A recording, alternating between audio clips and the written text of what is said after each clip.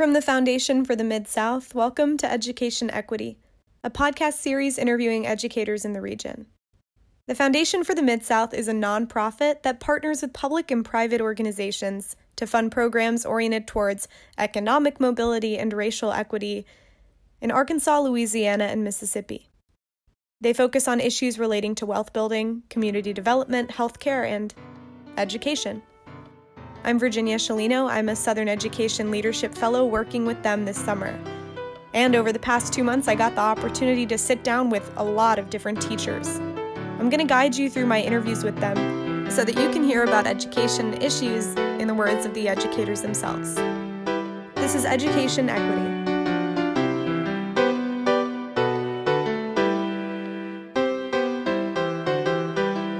So in this series, we're going to talk about important, difficult, complicated issues. Episode 2 is about how we can measure student success, understanding that the achievement gap is really a resource gap. But more on that later. Episode 3 is about the demographics of the teacher workforce. How can we have a more representative field, more representative classrooms? But this first episode is about COVID. How has it impacted our classrooms?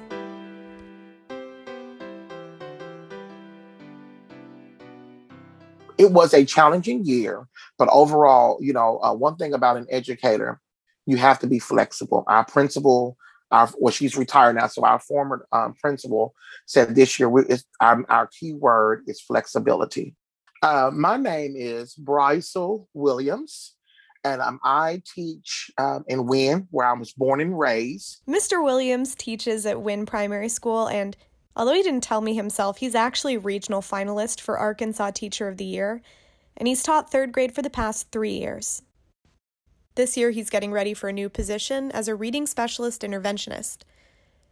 Mr. Williams told me about how he reacted to these new COVID restrictions in his classroom. At first, as we were prepping, because we were told that we had to, take out a lot of things, and we had to do our set up our desk or tables, make sure the scholars are 6 feet apart. We had to and at first, when you're being overloaded with information, it kind of weighs you down, and you have that feeling like, oh, can I do this? I know how I normally set up my room. Can I actually do this? My cousins and I, we walked every evening, and she knew something was bothering me, because like I said, I was thinking about the upcoming year and how we were going to make this work for our scholars. And she reassured me, and she said, listen, you are an educator. You know how to think outside the box. You are going to make those scholars feel welcome. They're not going to even worry about COVID, because they're going to have a teacher who's going to make the atmosphere amazing.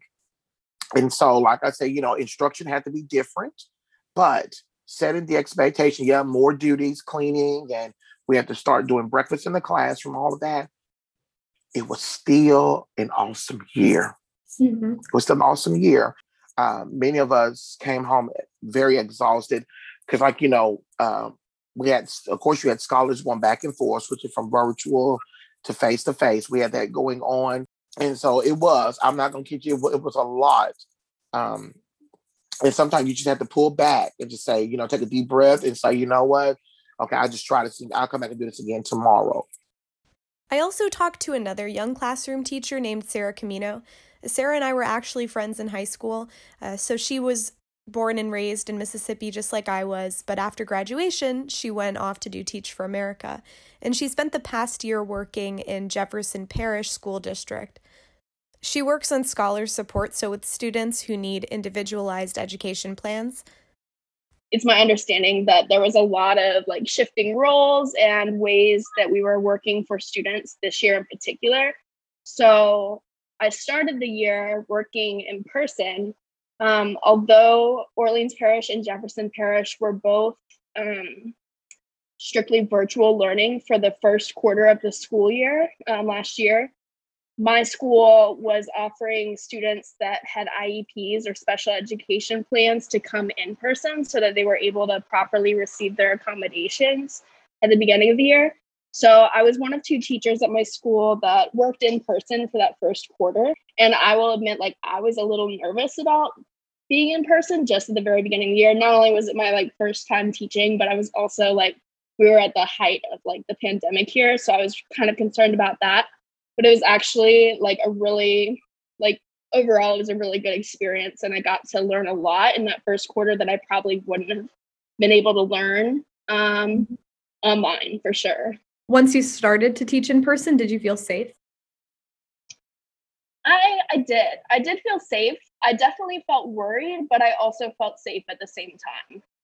So as you can hear from both of these teachers, Brycel Williams and Sarah Camino, their initial reactions were fear. They were anxious about what they were going to change in their classrooms. They were anxious about their own health, about their students' health, about teaching in a new medium.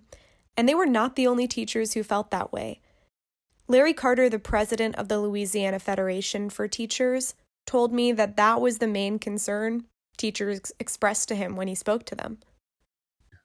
Can you talk a little bit about your stories that you heard and the needs that teachers had when they were teaching during the pandemic? Sure. Yes. I heard quite a few stories in terms of the level of fear and anxiety that teachers were having with returning back to school during the COVID-19 pandemic. The stories we would hear were about the need to protect their families as well as protect the needs of their students. And because there was so little information known at the time when the pandemic first occurred as it related to how it was spread throughout the community from person to person, there's a lot of anxiety that teachers felt, parents felt, our community felt, as well as the students. When you talked about returning to school, you can just imagine where once we started following the science and started recognizing, soon after we started shutting down schools in March of 2020, with the governor's proclamation, it really alerted us all to there's a need for us to take our time for a safe return. And that social aspect we saw was ripped from its very foundation through the pandemic. And I think if anything we need to really be looking out for is some of the mental anguish that some of our students and our working people have faced because of the pandemic. We can't do enough to talk about the mental health impact this has had on especially students, teachers, and families across the country. And then going into the classroom, not knowing, again, another family's ideal of how to be safe versus coming to school without worrying about a vaccination or worried about the safety protocols became difficult sometimes from some educators, some parents, and some students to navigate.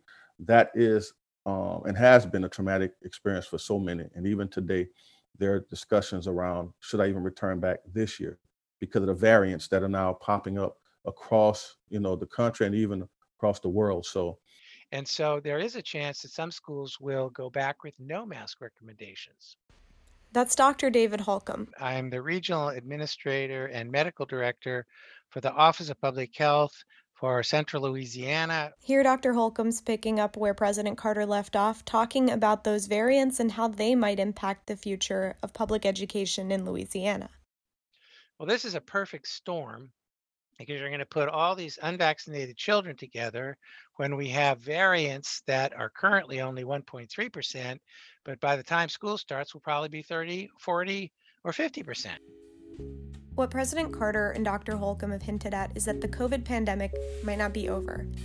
And if it isn't, we need to pay attention to the strategies that worked, and we also need to remember the lessons that we learned along the way, like the importance of mental health. My name is Sanford Johnson. I'm the Executive Director of Teach Plus Mississippi.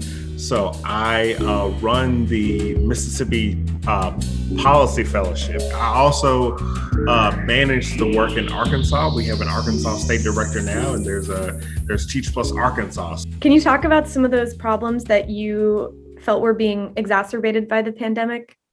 So I think issues around social and emotional learning and mental health were major problems, like students dealing with trauma. Like I think those were problems long before the pandemic. But when you think about what our students have been through over the past year and a half. There was a pandemic, so we shut schools down. Students have been isolated. There have been students who've been sick. They've seen family members unfortunately pass away. There were, like, right early on during the pandemic, there were a couple of tornadoes that destroyed houses in several different communities. So students had to deal with that. And then I think you also have to talk about the impact that George Floyd's murder had on students. And it sort of brought up, like, a lot of issues around what kind of country are we going to live in? How do we talk about racism? How do we come up with a way to become more anti-racist as a country? And how, like, what do we do with, like, now that this is on the forefront right now, how do we talk about it and how do we move forward? So there were a lot of things that were going on right now that have had an impact on students, and teachers are going to need to be prepared for all of this when students eventually go back into the classroom in August. Like, how do we address possible gaps in where students are academically? How do we address the social and emotional needs of students? How do we have these conversations about race and the role that race plays in not just how our schools run, but what's happening in our community? So our teachers are going to need to be prepared for all of that. Do you think that, based on what you're seeing, are you hopeful that teachers are going to have the support that they need to deal with those problems?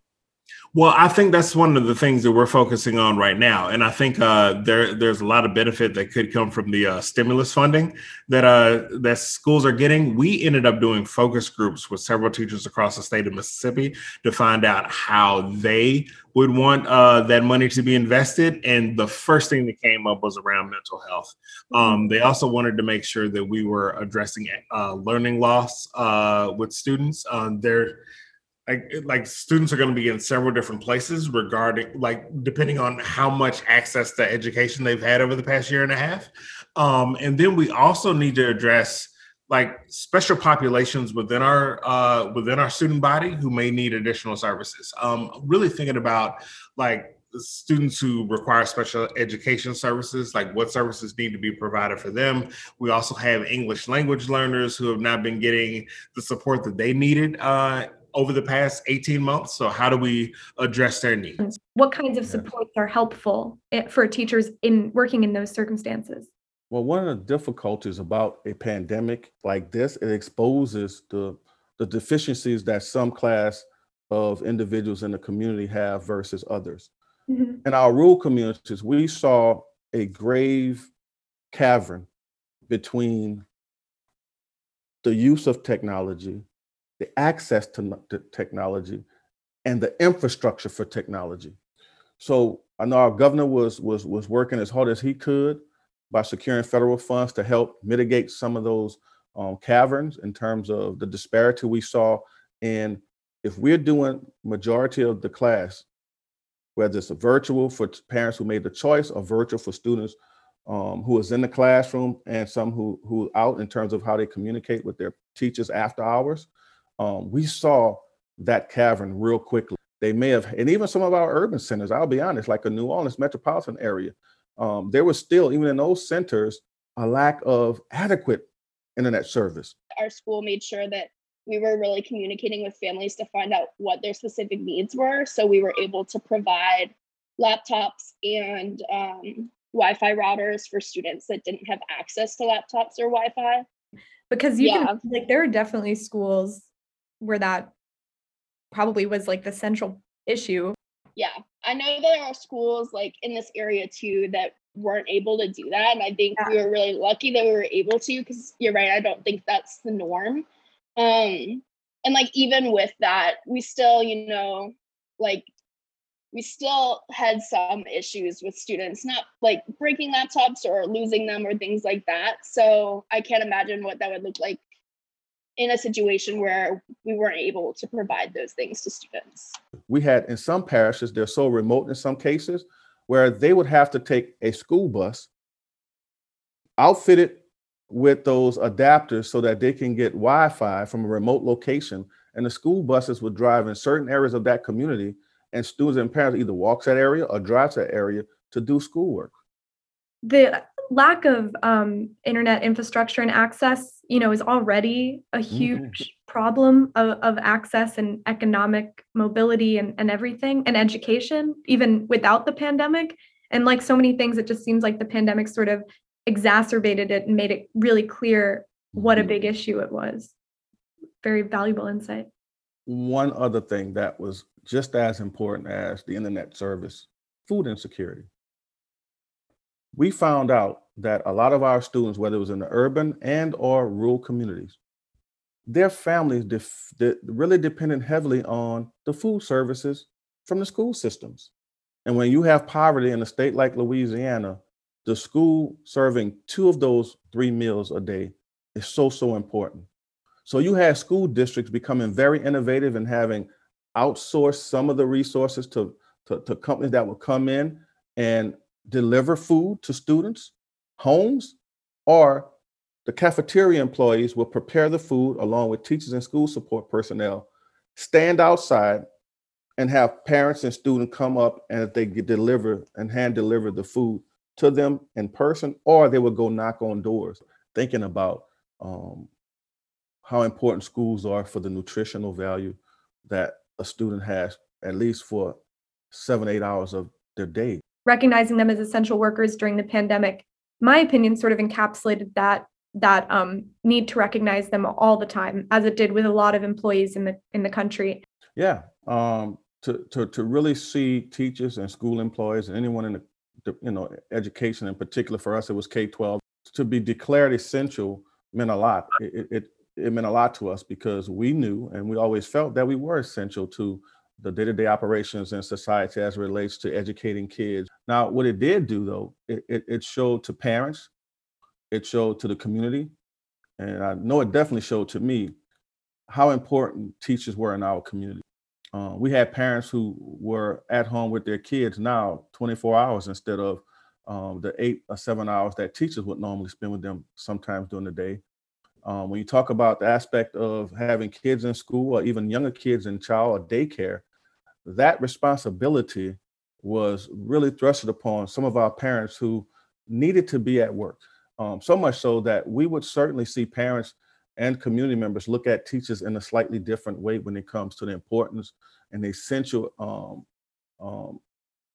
positions that they held in our communities. And the connection between the teacher and the household became, to me, more important. You had teachers in their own homes with their kids in the background while teachers were at home teaching other people's kids virtually.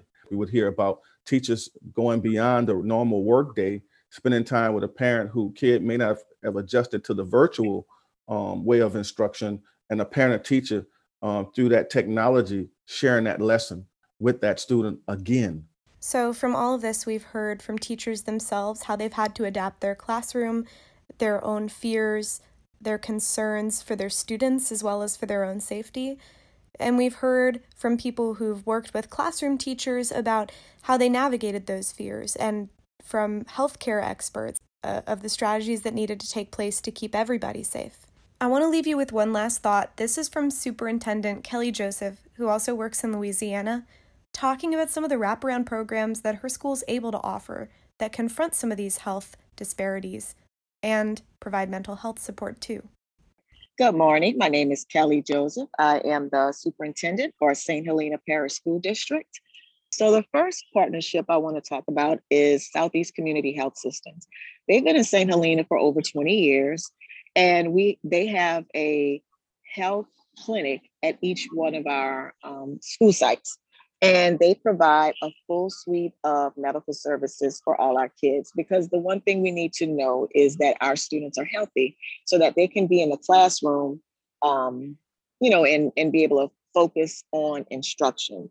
They also provide mental health services. So parents don't have to worry about coming in to school, picking their children up. They can actually get all of their medical needs met right there at school. In addition, Southeast Community Health Systems really helped us out during the peak of the pandemic. They provided free testing for all of our students. They also, and we were ahead of the game with that. They are also providing free vaccinations for not just our students, but also for our faculty and staff and just everybody within the community. They provide vouchers for uniforms. They just really do whatever it is that we need from them, they do provide it. So we're very fortunate to have that partnership. I think it's important to leave off with this image of the wraparound programs that Superintendent Joseph is able to ensure for her students, because it's a reminder that the problems exacerbated by the COVID pandemic, such as food insecurity, the lack of access to internet, and other things like that, they weren't created by the pandemic, and they're going to exist afterwards. They're things that we're going to need to confront. We're going to talk more about those in the next episode. But for now, thank you so much for listening.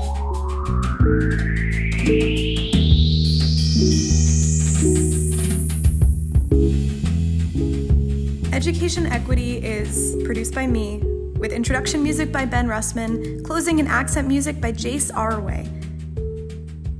Research support from the Foundation for the Mid-South and the Southern Education Foundation. Education Equity is a product of and for the Foundation for the Mid-South.